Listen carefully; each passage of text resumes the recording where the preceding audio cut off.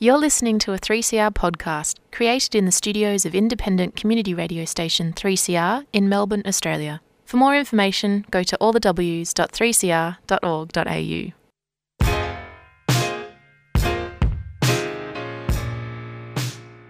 So, here you are, too foreign for home, too foreign for here, never enough for both. Ijuoma Umebinyo, Diaspora Blues. What makes you smile and adds a spring to your step? What does it mean to belong? And how do we build a home away from home? Diaspora Blues is a show that contemplates what is and what could be. Join Busto and Bigwa every Monday at 2:30 on 3CR Community Radio. Produced by Jan. Diaspora Blues acknowledges this show is presented on the sovereign lands of the Wurundjeri people of the Kulin Nation. We pay our respects to elders past, present and becoming, as well as the owners of the land you are hearing us from. Welcome back to another week of Diaspora Blues on 3CR Community Radio. My name's Ayan Shirwa and my co-host, the fabulous Bigwa Chol, is in Ghana still. She'll be back shortly and we do miss her heaps. We hope you had an amazing weekend. I know I did not do a lot. I watched Netflix as you do and read a bit. And what else did I get up to? That's about it. I think during the time of COVID-19, there's not much to do other than staying alive, which I'm doing a pretty good job of it. But last week, Sirius Meerkat and I had the absolute, and I mean absolute pleasure of chatting with Héritier Lumumba. But before we go any further, maybe it's important to sort of let our listeners know that this interview isn't about Lumumba's fight to hold the AFL and Collingwood accountable. So if that's what you're here for, you might want to skip this episode. We decided instead to focus on conversations around joy, community, and culture because those are just as important. Don't get me wrong, the hardships should be noted and discussed, but we wanted to do something different for this episode. So the interview is in two portions. So in the first segment, we chat with Lumumba about his time in Perth, which I did not know about, how he got started in football and connecting with the Brazilian community in Melbourne. And then later on, we get into more meatier stuff. We hope you enjoy this interview. Welcome to Diaspora Blues, Lumumba. Thank you so much. This has been much anticipated on my end, so I'm looking forward to this conversation. Ditto. The feeling's mutual. So let us begin from the beginning, which is your parents, right? So your father's from the Democratic Republic of Congo and your mother is from Brazil. Growing up, were you always aware of your parents' rich history?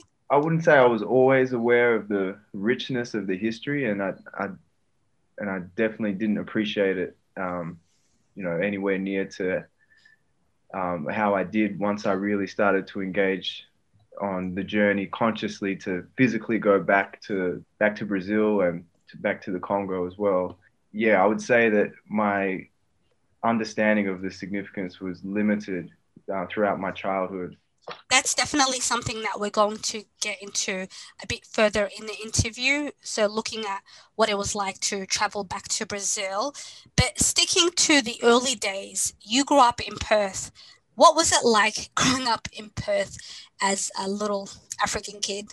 Oh man, I would say growing up in Perth was, I think it's easy for me to gravitate towards the negative experiences, but I'll start with the things that I love about Perth. What I loved about Perth was the land, really, like the outdoor lifestyle. There's masses of water, like the Swan River, which I had access to growing up.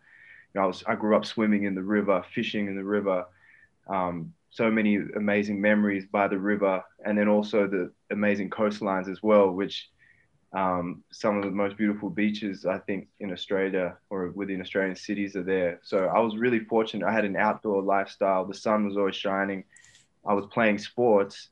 But as you mentioned, being an African child in an overwhelmingly white society, which I was in, it came with a lot of challenges. And looking back on it, I definitely didn't recognize how severe some of the challenges were that I was facing, but I was able to see, and I am able to see how the difficulties that I had in my childhood affected me into my adulthood, and very much a part of my journey in adulthood was working through the challenges that I had, in my childhood. So going on that journey and finding a sense of strength in identity has been a lifelong mission for me. It's heavy, isn't it? The sort of like that burden of the double consciousness, you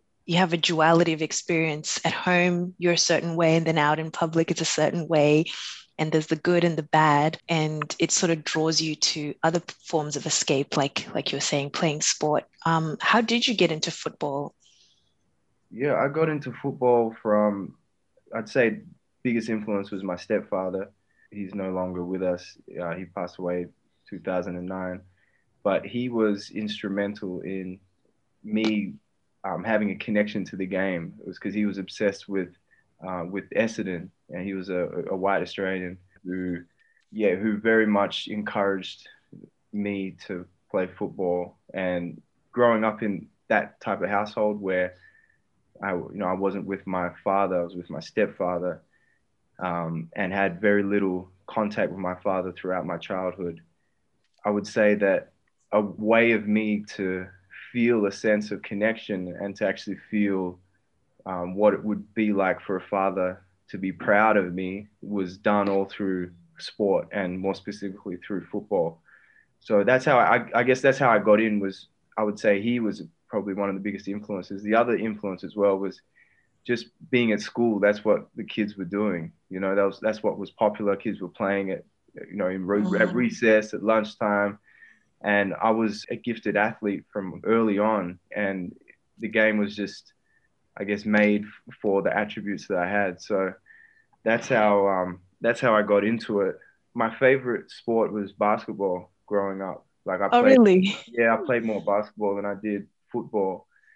Yeah, just the way it panned out for me. I wasn't able to juggle all of the different sports that I liked. So I just stuck with football. And then you grew up, got a bit older. It might be hard to remember, Lumumba, but can you remember the first time that you traveled back home? And by back home, I mean Brazil. You mean as an adult or? Just the first time, because I'm not really sure what that was like. I just assumed you went back when you were an adult, but did you go back as a kid as well? I did, yeah, I did. I went, so I spent about 12 years without going back to Brazil, actually without leaving Australia. I think I went back when I was 5 and then again when I was 7, perhaps. And those memories I still have some vivid and, really clear memories from going back. I remember like the weather, like the humidity. I remember the different smells and the different sounds and, architectural differences and family and whatnot. But like I said, I spent almost 12 years without going back. So when I did eventually go back, it was when I had become a professional in football and I was living away from home. So I got the chance to go back when I was independent, and that was a profound experience just because I was able to really see the stark difference between Australian society that I was in and the Brazilian society that I had left. You're listening to 3CR Community Radio 855 AM on digital and online. 3CR Radical Radio. When you did go back, did you immerse yourself immediately? Was it something that you could connect to organically, or did it take a while to sort of be like, okay, I remember this place is home? No, I would say that when I moved from Perth to Melbourne to pursue football, I was able to connect immediately when I got to Melbourne within the Brazilian community. And one of the things that was absent in my time in Perth was the Brazilian community. But the first time when we first got to Australia, so it was just after I'd turned 2, I was about 2.5 years old. My family, we were very much immersed in the Brazilian community in Melbourne. So that was for 4 years, and then we moved to Perth. So me going back to Melbourne was me being reacquainted and reconnecting with the Brazilian community. And I found it was an escape for me in many ways from the environment that I was in football. I was able to go into a space where no one gave a damn like what I did or what I played. You know, they didn't even care about Australian rules football. And I was speaking Portuguese, so a completely different language, obviously, to the language that I was being exposed to at football. By the time I went back later on, after having already spent a year immersed in the Brazilian community, it just felt like an extension of that. So I was able to really slot into the rhythm of things early. The feeling of sort of like finding home again. Yeah, definitely. That was exactly it. Like being able to go somewhere that felt so familiar, you know, like not just because I'd been immersed in the Brazilian community, but my earliest childhood memories, you know, when you're even though I was 2.5 when I'd left, like my son's not even 2 now, you know, and I know for a fact that the places where he spends his time and, you know, the things that he's been exposed to absolutely will have an impact on him when he's my age. Like there's no doubt about it. So I can only imagine what that first 2.5 years did to me in terms of, you know, forming the person that I am today. We hope you're enjoying our conversation with Lumumba. We're going to play a quick CSA, and when we come back, we'll hear more from this legend. Earth Greetings have been making sustainable beautiful since 2003.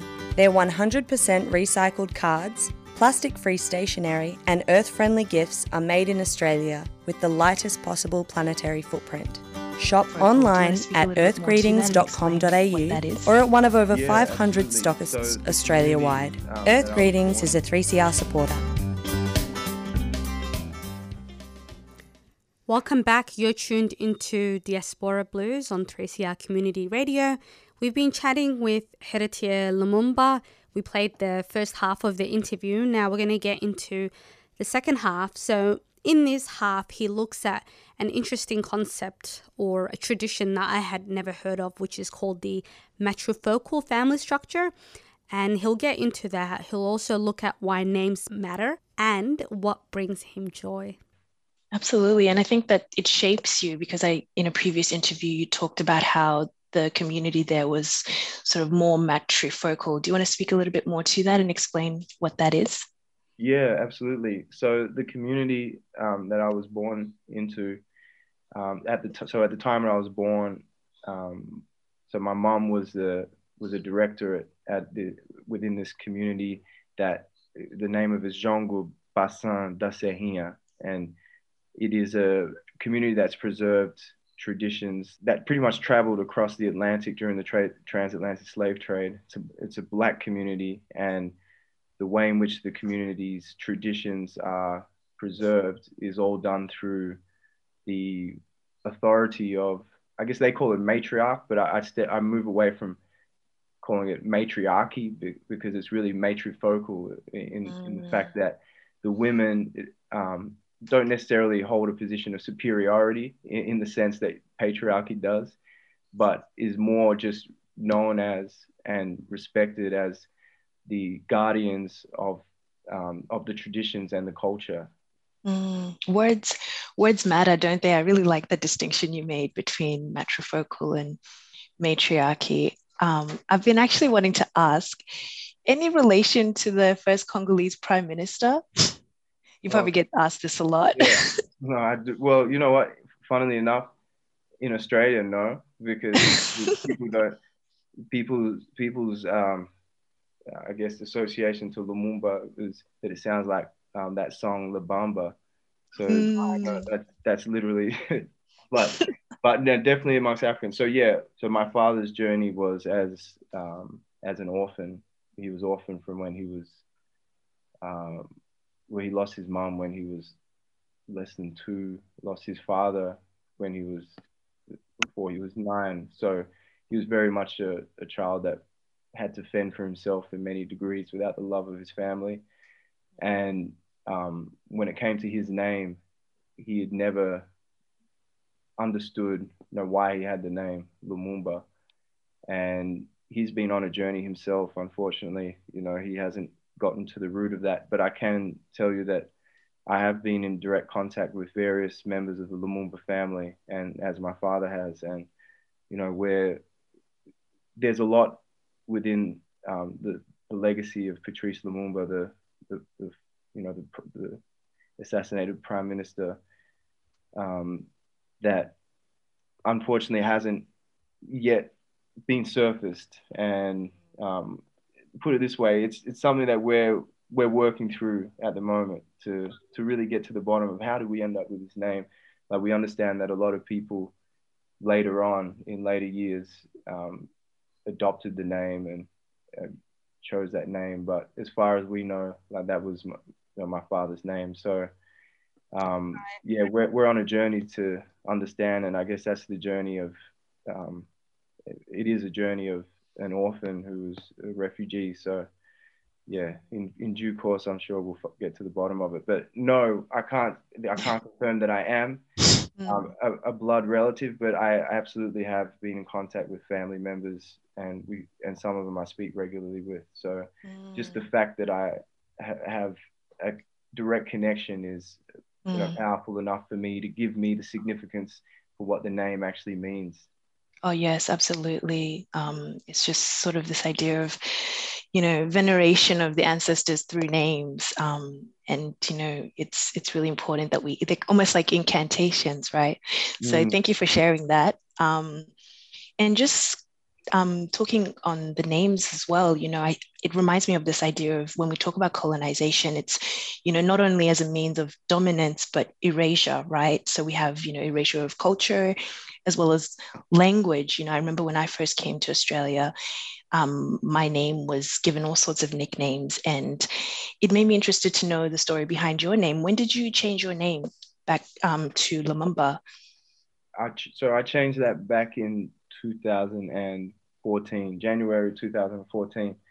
Although, like, it was a decision that took several years to get to, before signing the paper. But several years before that, I was already, it got to a point where the name Harry O'Brien, whenever I saw it or whenever I heard people say it, it would bring me a level of discomfort, just because I fully understood of how it had evolved to that, so, and what that represented, which was, I guess, I think the best word for it would be acquiescence, like, just it would be almost silently disapproving, but in that silence you allow it to take place. And that's how it was in the end for me, especially towards the last few years where I carried the surname O'Brien. But the name, my original name got changed. Like, so my surname went from Lumumba to O'Brien when I was 9, and that was done. So it was 1995, and I don't want to go into the story behind, like, the full story behind it, but my mom had changed.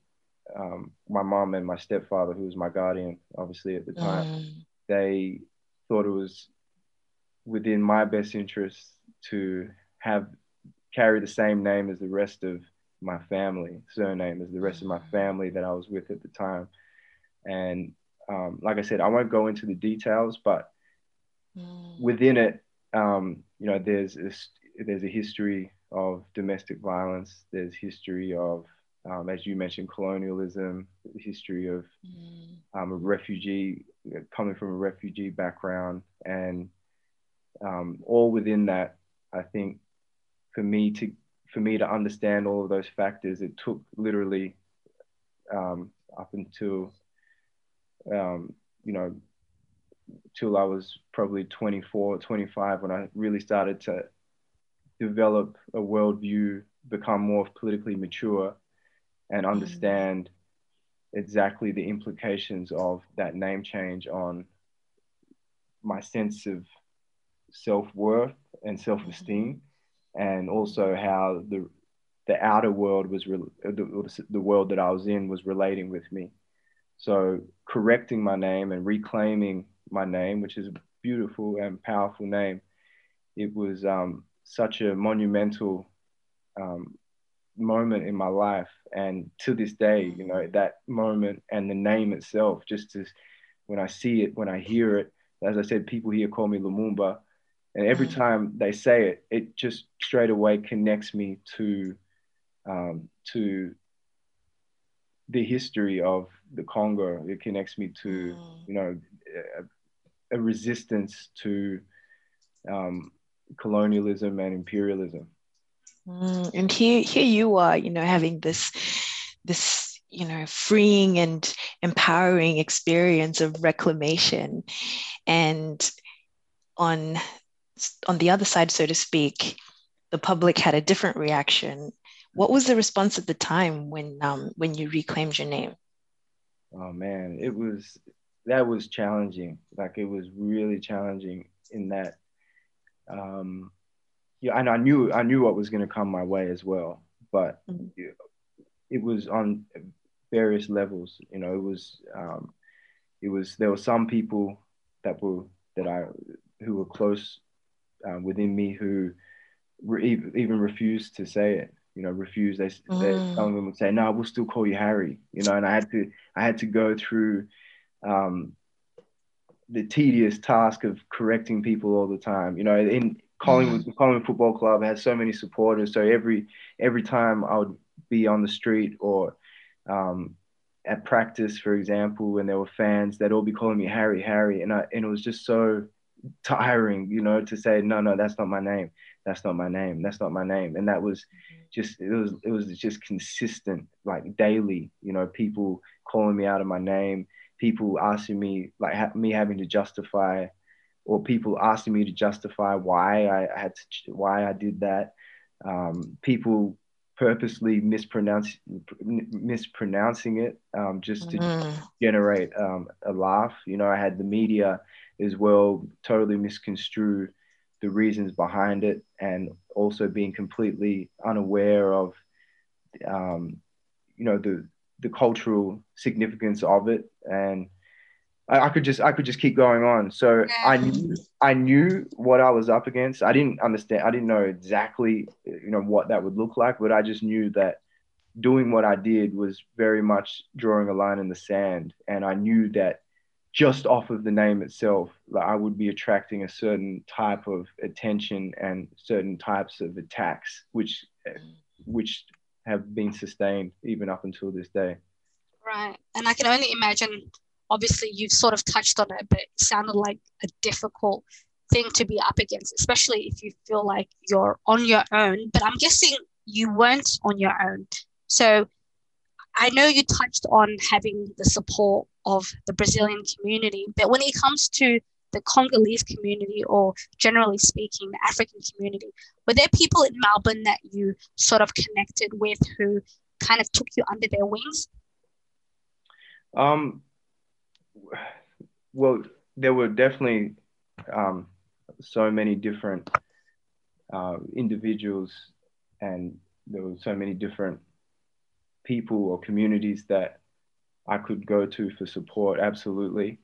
But I do have to say that given the unique nature of the challenges that I was facing, like in terms of being a pro footballer and the media, like dealing with the media, and I guess like this structural aspects of the racism I was facing, I felt quite alone in that, in the sense that I couldn't really go to anyone that had experiences with the unique challenges that I was facing. I mean, people obviously face discrimination, like racial discrimination, like anti-African discrimination, Right. like all the time. Like that's a given. But when it came to I guess the unique challenge of it being in sport, and then also having to manage the PR aspect of it, like that was really tricky. But no, I had a lot of support, you know, in terms of like moral support. I had a lot of support. I was really fortunate, and it was always the common theme was that it was the women in the community that were creating the spaces, you know, generating culture, bringing people together. I think of Sister, you know, Sister and Pan-African poets. Yes, Sister Zai, yes. Yeah, like, man, I love, like, that was just, for me, like, for me to be able to go into that space and to express myself. Like, I remember doing spoken word, and I just because I just needed to express what I had within me, you know, and I just couldn't in the suffocating environment that I was in. But that was an outlet for me. And you know, having that also, I think of how special the Still Nomads crew was, and, you know, everyone in the Still Nomads crew, and the just the power of that resistance, you know, of like, it was a very special time, that, and I was so fortunate that I was able to tap in. Yeah. Right. And I met you, I think, towards last leg of your career, so to speak. And I remember seeing you at the Pan-African events, and then I remember seeing you at Still Nomads. And one thing, and I didn't know you were going through all this, right? And obviously there weren't opportunities for us to have that kind of conversation. But one thing I appreciated about you, Lumumba, and I'm happy to share this with our listeners, is that you were always very humble. So you came into spaces not like, hey, I'm this footballer, but it was very much like coming in, enjoying the space, interacting with the space, but never from a position of, you know, I'm this person, if that makes sense. Was that something, I wonder, was that something intentional? Did you always want to just sort of sit back and observe? No, that was natural. I was hurting, you know, like that. Those spaces, in many of the ways, was like just a saving grace. I was just grateful and to be in there, and humbly to listen. I learned so much, you know, just being in those spaces. I can remember like going to Soretti's place and watching Concerning Violence, and again, it was always the women who were creating these spaces, and I just had to humble myself. Like, who the fuck do I think I am, going into a space and, oh, I'm this footballer? Like, no, like, I'm just and excuse my language, just a nigger in the eyes of society. You know what I mean? So, like, this was one space where I could just be fucking normal.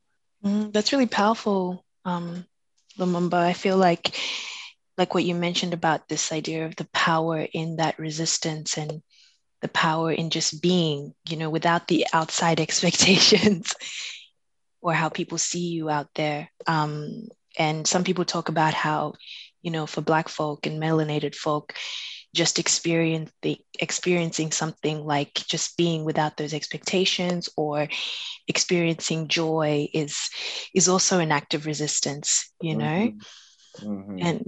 And so, which actually leads me to ask, you know, what brings you joy? When are you most at yourself and just being? Thanks. That's a great question.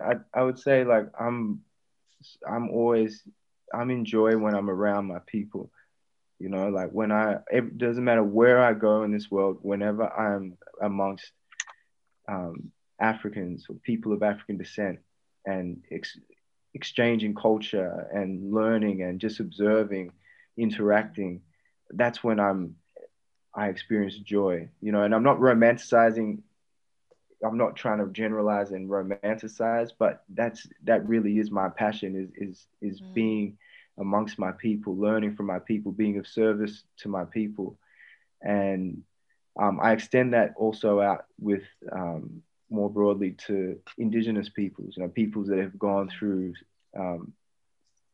colonial oppression and have their survival stories and their rich histories. That's when I'm learning. That's when I'm in a state of joy and a state of bliss. And I would say I could couple that as well with if the sun is shining and there's an ocean, that goes a really long way to me experiencing joy, So when I'm able to express myself in a way that I can't seem to naturally do whenever I'm within spaces that are where I am the minority, like that, I just love to. I find joy in being amongst my people. You've been listening to a 3CR podcast produced in the studios of independent community radio station 3CR in Melbourne, Australia. For more information, go to allthews.3cr.org.au.